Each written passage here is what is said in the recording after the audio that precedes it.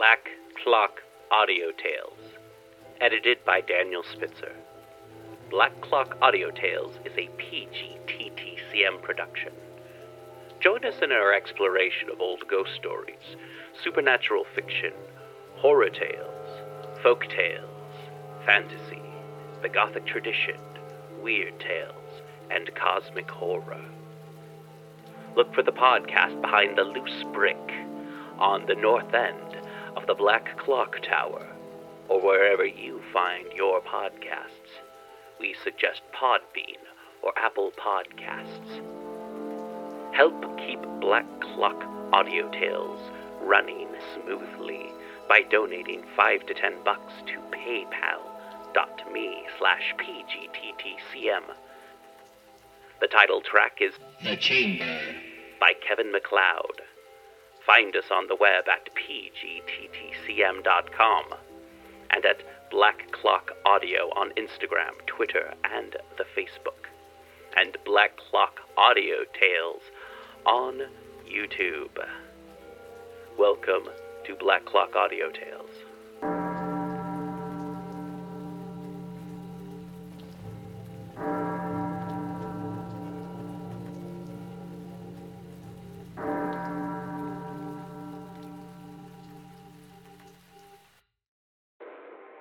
Chapter 24 of Dracula by Bram Stoker. Chapter 24. Read by Robert Smith, M.B. Elizabeth Klett, Dennis Sayers. Dr. Seward's Phonograph Diary, spoken by Van Helsing. This to Jonathan Harker. You are to stay with your dear Madam Mina. We shall go to make our search, if I can call it so, for it is not search, but knowing, and we seek confirmation only. But do you stay and take care of her today. This is your best and most holiest office. This day nothing can find him here. Let me tell you that so you will know what we four know already, for I have told them. He, our enemy, have gone away.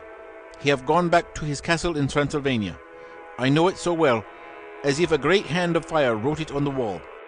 He have prepared for this in some way, and that last earthbox was ready to ship somewheres. For this he took the money, for this he hurry at the last, lest we catch him before the sun go down. It was his last hope, save that he might hide in the tomb that he think poor Miss Lucy, being, as he thought like him, keep open to him. But there was not of time. When that failed, he makes straight for his last resource, his last earthwork, I might say, did I wish double entente. He is clever, oh so clever. He know that his game here was finished, and so he decide he go back home. He find ship going by the route he came, and he go in it. We go off now to find what ship and whither bound. When we have discovered that, we come back and tell you all. Then we will comfort you and poor Madam Mina with new hope, for it will be hope when you think it over, that all is not lost. This very creature that we pursue, he take hundreds of years to get so far as London, and yet in one day, when we know of the disposal of him, we drive him out. He is finite, though he is powerful to do much harm and suffers not as we do. But we are strong, each in our purpose, and we are all more strong together. Take heart afresh, dear husband of Madam Mina. This battle is but begun, and in the end we shall win, so sure as that God sits on high to watch over his children. Therefore, be of much comfort till we return. Van Helsing. Jonathan Harker's Journal. 4 October. When I read to Mina Van Helsing's message in the phonograph, the poor girl brightened up considerably. Already the certainty that the Count is out of the country has given her comfort, and comfort is strength to her. For my own part, now that his horrible danger is not face to face with us, it seems almost impossible to believe in it. Even my own terrible experiences in Castle Dracula seem like a long-forgotten dream. Here, in the crisp autumn air, in the bright sunlight, Alas, how can I disbelieve? In the midst of my thought, my eye fell on the red scar on my poor darling's white forehead. Whilst that lasts, there can be no disbelief. Mina and I fear to be idle, so we have been over all the diaries again and again. Somehow, although the realities seem greater each time, the pain and the fear seem less. There is something of a guiding purpose manifest throughout, which is comforting. Mina says that perhaps we are the instruments of ultimate good. It may be. I shall try to think as she does. We have never spoken to each other yet of the future. It is better to wait till we see the Professor and the others after their investigations. The day is running by more quickly than I ever thought a day could run for me again. It is now 3 o'clock. Mina Harker's Journal. 5th October, 5 p.m. Our meeting for report. Present, Professor Van Helsing, Lord Godalming, Dr. Seward, Mr. Quincey Morris, Jonathan Harker, Mina Harker. Dr. Van Helsing described what steps were taken during the day to discover on what boat and whither bound Count Dracula made his escape. As I knew that he wanted to get back to Transylvania, I felt sure that he must go by the Danube mouth, or by somewhere in the Black Sea, since by that way he come. It was a dreary blank that was before us. Omne ignotum pro magnifico, and so, with heavy hearts we start to find what ships leave for the Black Sea last night. He was in sailing ship, since Madam Mina tell of sails being set.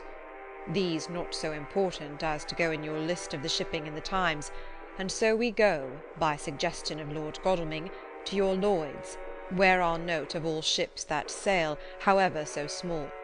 There we find that only one Black Sea-bound ship go out with the tide. She is the Tsarina Catherine, and she sail from Doolittle's Wharf for Varna, and thence to other ports, and up the Danube. So, said I, this is the ship whereon is the Count. So off we go to Doolittle's Wharf, and there we find a man in an office. From him we inquire of the goings of the Tsarina Catherine. He swear much, and he red face and loud of voice, but he good fellow all the same.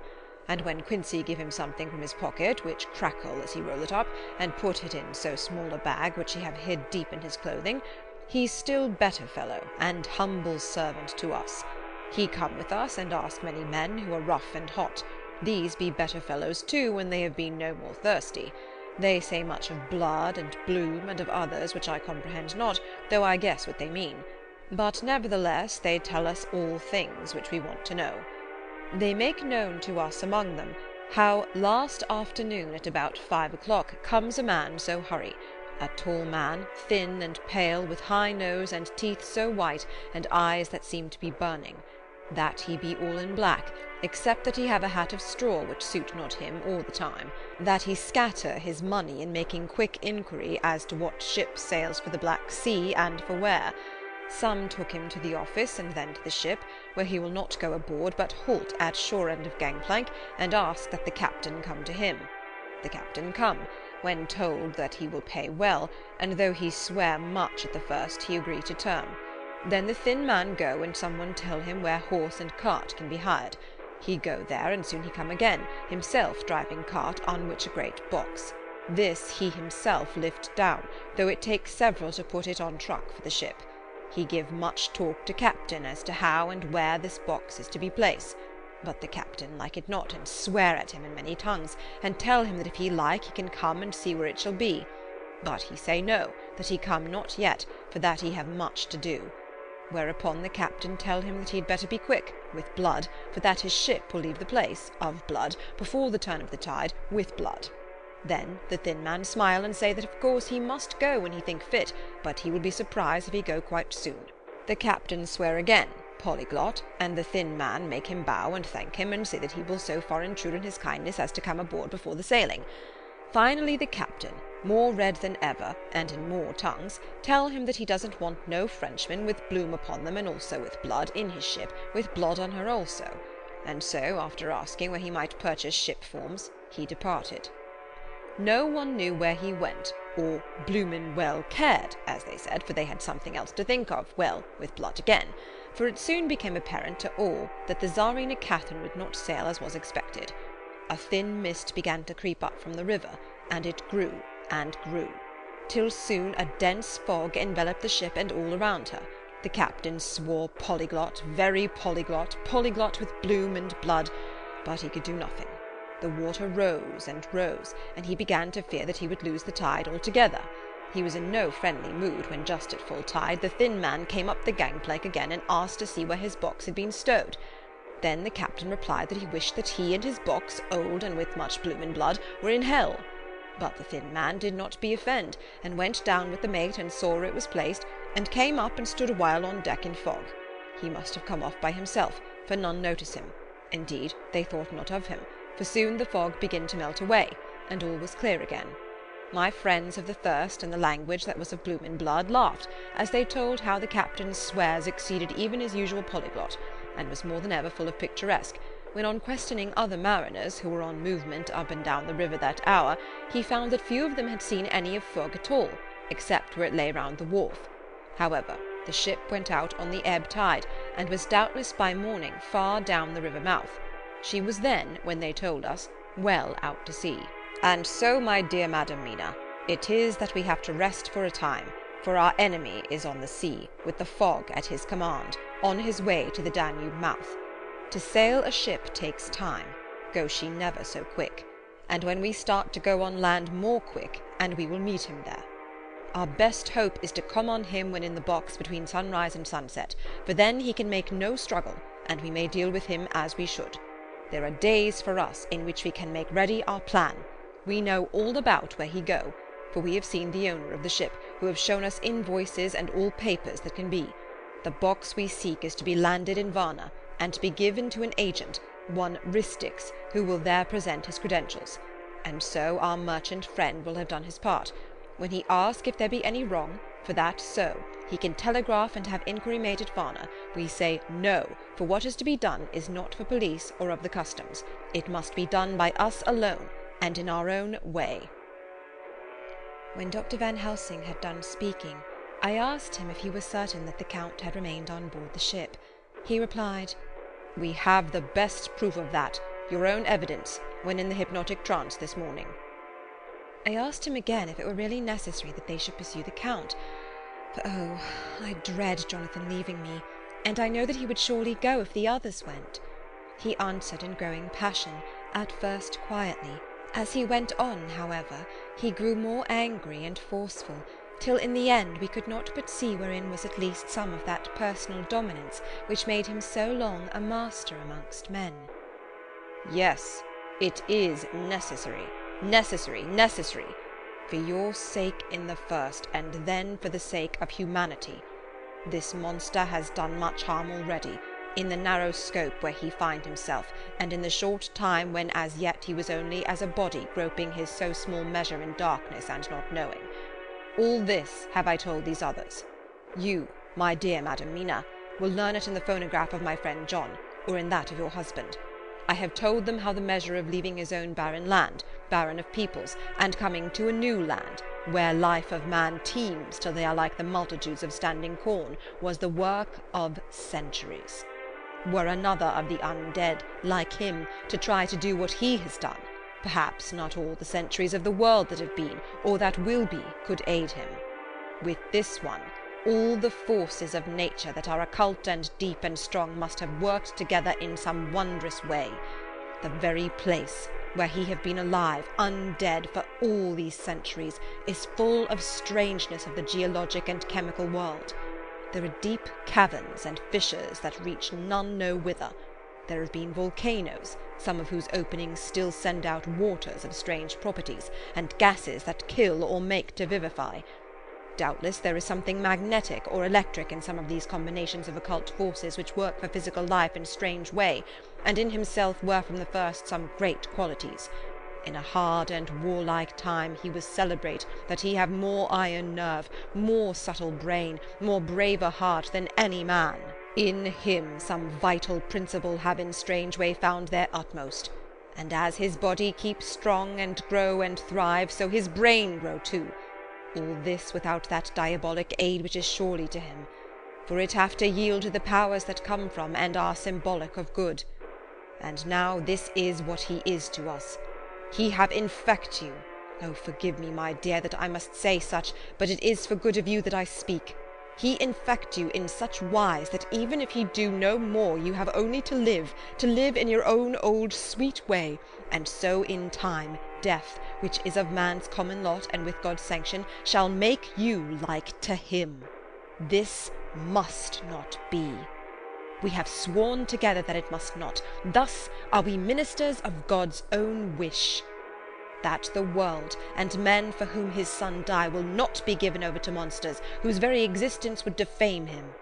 He have allowed us to redeem one soul already, and we go out as the old knights of the cross to redeem more.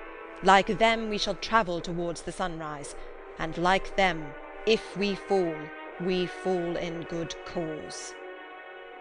He paused, and I said, "But will not the Count take his rebuff wisely? Since he has been driven from England, will he not avoid it, as a tiger does the village from which he has been hunted?" "Aha!" he said. "Your simile of the tiger good for me, and I shall adopt him. Your man-eater, as they of India call the tiger who has once tasted blood of the human, care no more for the other prey, but prowl unceasing till he get him. This that we hunt from our village is a tiger too, a man-eater, and he shall never cease to prowl. Nay, in himself he is not one to retire and stay afar.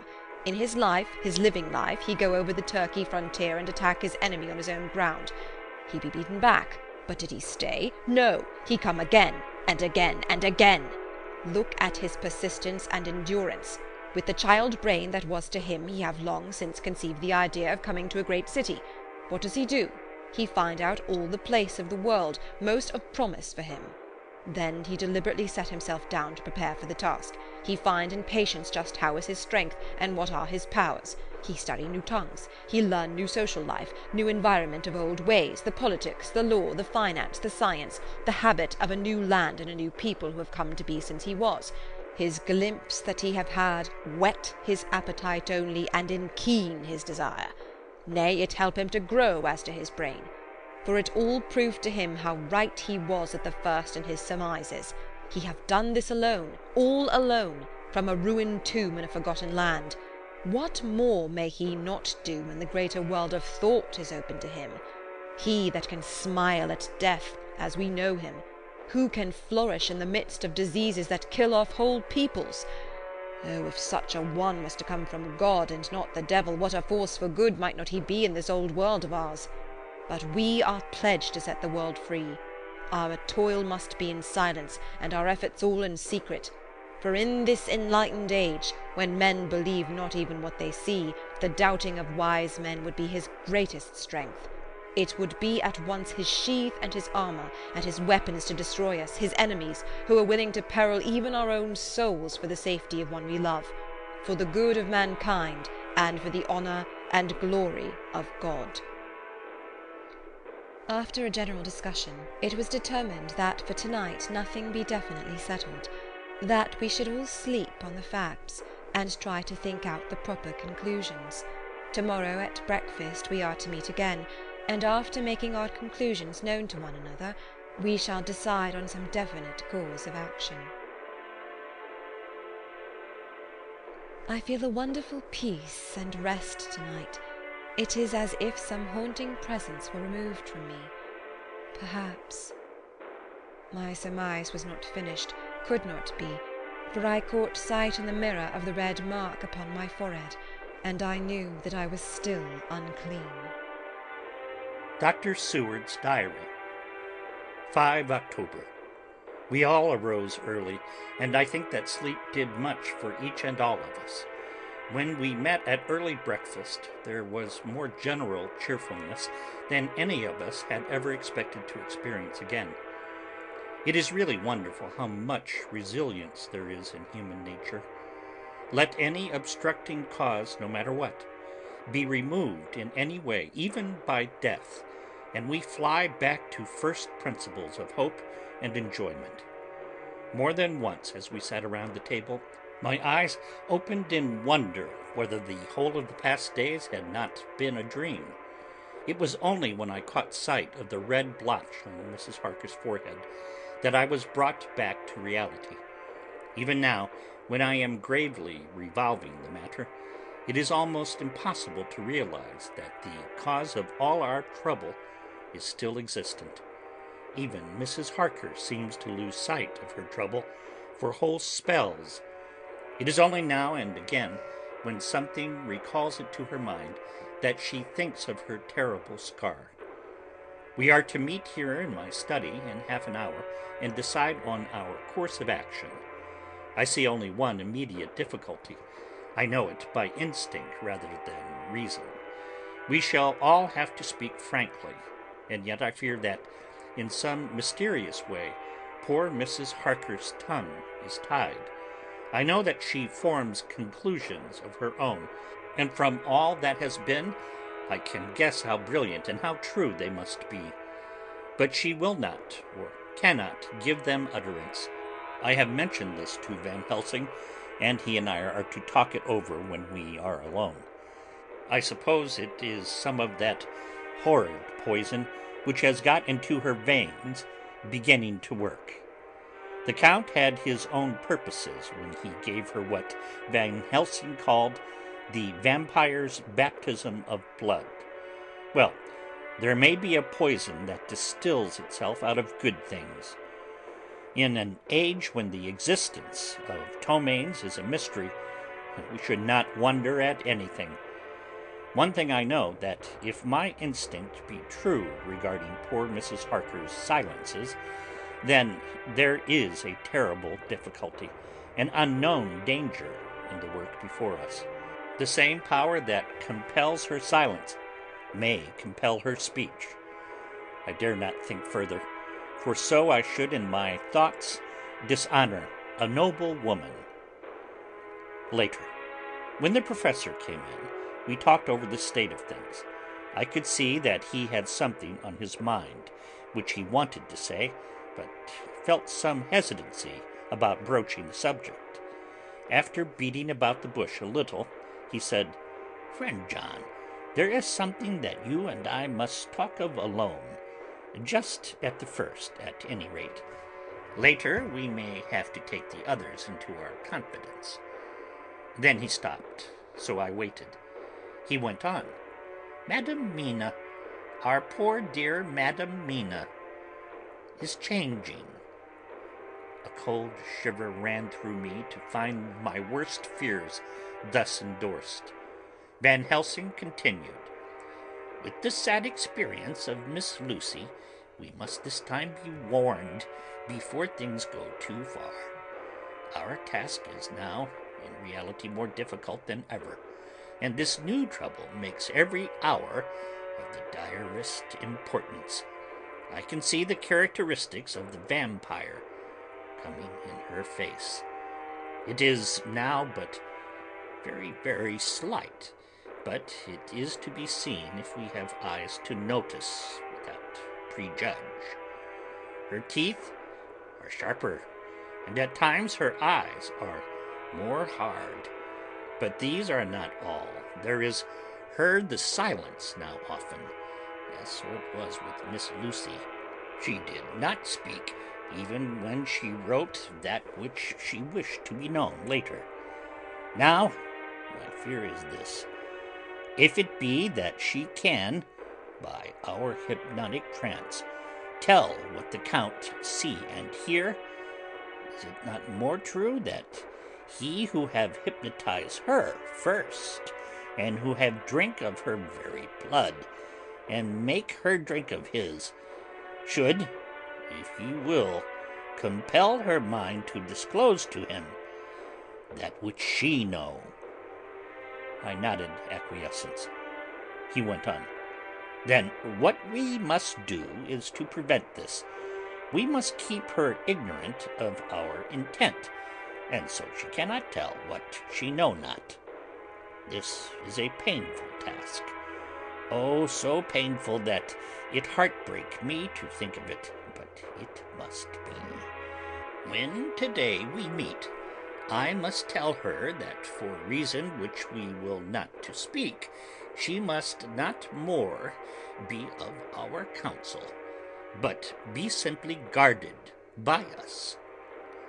He wiped his forehead, which had broken out in profuse perspiration at the thought of the pain which he might have to inflict upon the poor soul already so tortured. I knew that it would be some sort of comfort to him if I told him that I also had come to the same conclusion, for, at any rate, it would take away the pain of doubt. I told him, and the effect was as I expected. It is now close to the time of our general gathering. Van Helsing has gone away to prepare for the meeting and his painful part of it. I really believe his purpose is to be able to pray alone. Later, at the very outset of our meeting, a great personal relief was experienced by both Van Helsing and myself. Mrs. Harker had sent a message by her husband to say that she would not join us at present, as she thought it better that we should be free to discuss our movements without her presence to embarrass us. The professor and I looked at each other for an instant, and somehow we both seemed relieved. For my part, I thought that if Mrs. Harker realized the danger herself, it was much pain as well as much danger averted. Under the circumstances, we agreed, by a questioning look and answer, with finger on lip, to preserve in silence our suspicions, until we should have been able to confer alone again. We went at once into our plan of campaign. Van Helsing roughly put the facts before us. The Tsarina Catherine left the Thames yesterday morning. It will take her, at the quickest speed she has ever made, at least 3 weeks to reach Varna. But we can travel overland to the same place in 3 days. Now, if we allow for 2 days less for the ship's voyage, owing to such weather influences as we know that the Count may bring to bear, and if we allow a whole day and night for any delays which may occur to us, then we have a margin of nearly 2 weeks. Thus, in order to be quite safe, we must leave here on 17th at latest. Then we shall, at any rate, be in Varna a day before the ship arrives, and able to make such preparations as may be necessary. Of course, we shall all go armed against evil things, spiritual as well as physical. Here Quincey Morris added, I understand that the Count comes from a wolf country, and it may be that he shall get there before us. I propose that we add Winchesters to our armament. I have a kind of belief in a Winchester when there is any trouble of that sort around. Do you remember, Art, when we had the pack after us at Tobolsk? What wouldn't we have given then for a repeater apiece? Good, said Van Helsing. Winchesters it shall be. Quincey's head is level at times, but most so when there is to hunt. Metaphor be more dishonor to science than wolves be of danger to man. In the meantime, we can do nothing here, and as I think that Varna is not familiar to any of us, why not go there more soon? It is as long to wait here as there. Tonight and tomorrow we can get ready, and then, if all be well, we four can set out on our journey. We four? Said Harker interrogatively, looking from one to another of us. Of course, answered the professor quickly. You must remain to take care of your so sweet wife. Harker was silent for a while, and then said in a hollow voice, Let us talk of that part of it in the morning. I want to consult with Mina. I thought that now was the time for Van Helsing to warn him not to disclose our plan to her, but he took no notice. I looked at him significantly and coughed. For answer, he put his finger to his lips and turned away. Jonathan Harker's Journal. 5 October, afternoon. For some time after our meeting this morning I could not think. The new phases of things leave my mind in a state of wonder which allows no room for active thought. Mina's determination not to take any part in the discussion set me thinking, and as I could not argue the matter with her, I could only guess. I am as far as ever from a solution now. The way the others received it, too, puzzled me. The last time we talked of the subject, we agreed that there was to be no more concealment of anything amongst us. Mina is sleeping now, calmly and sweetly like a little child. Her lips are curved, and her face beams with happiness. Thank God, there are such moments still for her. Later. How strange it all is! I sat watching Mina's happy sleep, and I came as near to being happy myself as I suppose I shall ever be. As the evening drew on, and the earth took its shadows from the sun sinking lower, the silence of the room grew more and more solemn to me. All at once Mina opened her eyes, and looking at me tenderly said, "Jonathan, I want you to promise me something, on your word of honour, a promise made to me, but made holily, in God's hearing, and not to be broken though I should go down on my knees and implore you with bitter tears. Quick, you must make it to me at once." "Mina," I said, "a promise like that, I cannot make at once. I may have no right to make it."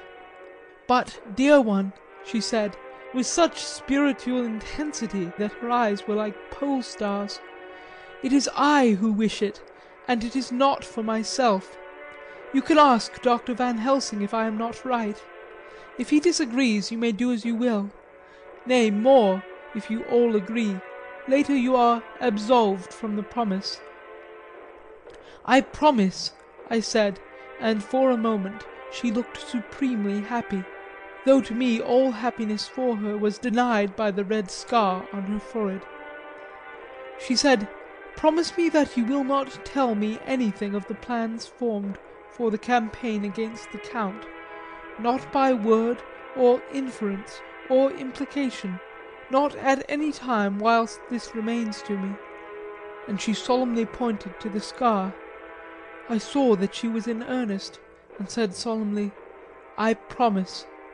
And as I said it, I felt that, from that instant, a door had been shut between us. Later, midnight. Mina has been bright and cheerful all the evening, so much so that all the rest seemed to take courage, as if infected somewhat with her gaiety. As a result, even I myself felt as if the pall of gloom which weighs us down were somewhat lifted. We all retired early.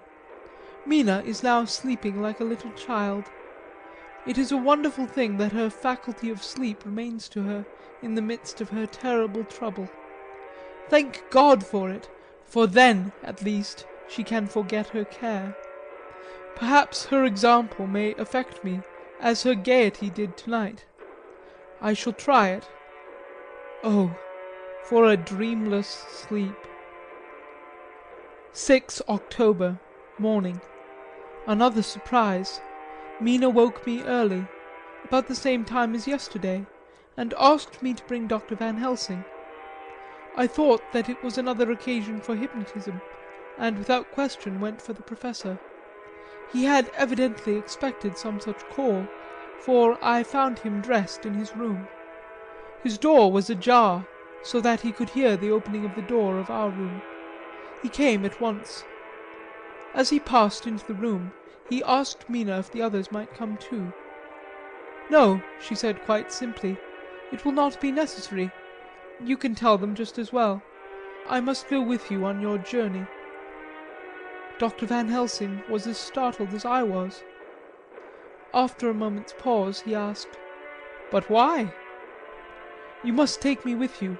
I am safer with you, and you shall be safer too." "But why, dear Madam Mina? You know that your safety is our solemnest duty.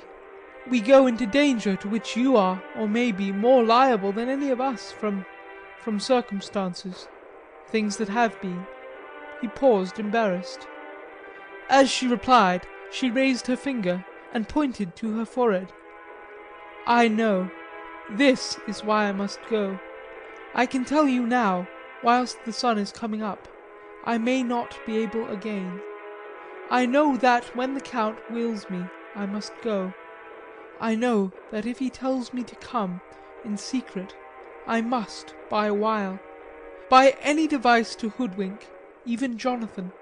God saw the look that she turned on me as she spoke, and if there be indeed a recording angel, that look is noted to her everlasting honour. I could only clasp her hand. I could not speak. My emotion was too great for even the relief of tears. She went on, "You men are brave and strong. You are strong in your numbers, for you can defy that which would break down the human endurance of one who had to guard alone. Besides, I may be of service, since you can hypnotize me and so learn that which even I myself do not know." Dr. Van Helsing said gravely, "Madam Mina, you are, as always, most wise. You shall with us come, and together we shall do that which we go forth to achieve." When he had spoken, Mina's long spell of silence made me look at her. She had fallen back on her pillow, asleep. She did not even wake when I had pulled up the blind and let in the sunlight which flooded the room. Van Helsing motioned me to come with him quietly. We went to his room, and within a minute Lord Godalming, Dr. Seward, and Mr. Morris were with us also. He told them what Mina had said, and went on, "In the morning we shall leave for Varna. We have now to deal with a new factor, Madam Mina. Oh, but her soul is true. It is to her an agony to tell us so much as she has done. But it is most right, and we are warned in time. There must be no chance lost, and in Varna we must be ready to act the instant when that ship arrives." "What shall we do exactly?" asked Mr. Morris laconically. The Professor paused before replying. "We shall at the first board that ship. Then, when we have identified the box, we shall place a branch of the wild rose on it. This we shall fasten, for when it is there none can emerge, so that at least says the superstition. And to the superstition we must trust at the first. It was man's faith in the early, and it have its root in faith still. Then, when we get the opportunity that we seek, when none are near to see it, we shall open the box, and all will be well." "I shall not wait for any opportunity," said Morris. "When I see the box I shall open it and destroy the monster, though there were 1,000 men looking on, and if I am to be wiped out for it the next moment." I grasped his hand instinctively, and found it as firm as a piece of steel. I think he understood my look. I hope he did. "Good boy," said Dr. Van Helsing. "Brave boy. Quincey is all man. God bless him for it. My child, believe me, none of us shall lag behind, or pause from any fear. I do but say what we may do, what we must do, but indeed we cannot say what we may do. There are so many things which may happen, and their ways and their ends are so various, that until the moment we may not say. We shall be armed in all ways, and when the time for the end has come, our effort shall not be lack. Now let us to-day put all our affairs in order. Let all things which touch on others dear to us, and who on us depend, be complete. For none of us can tell what, or when, or how the end may be.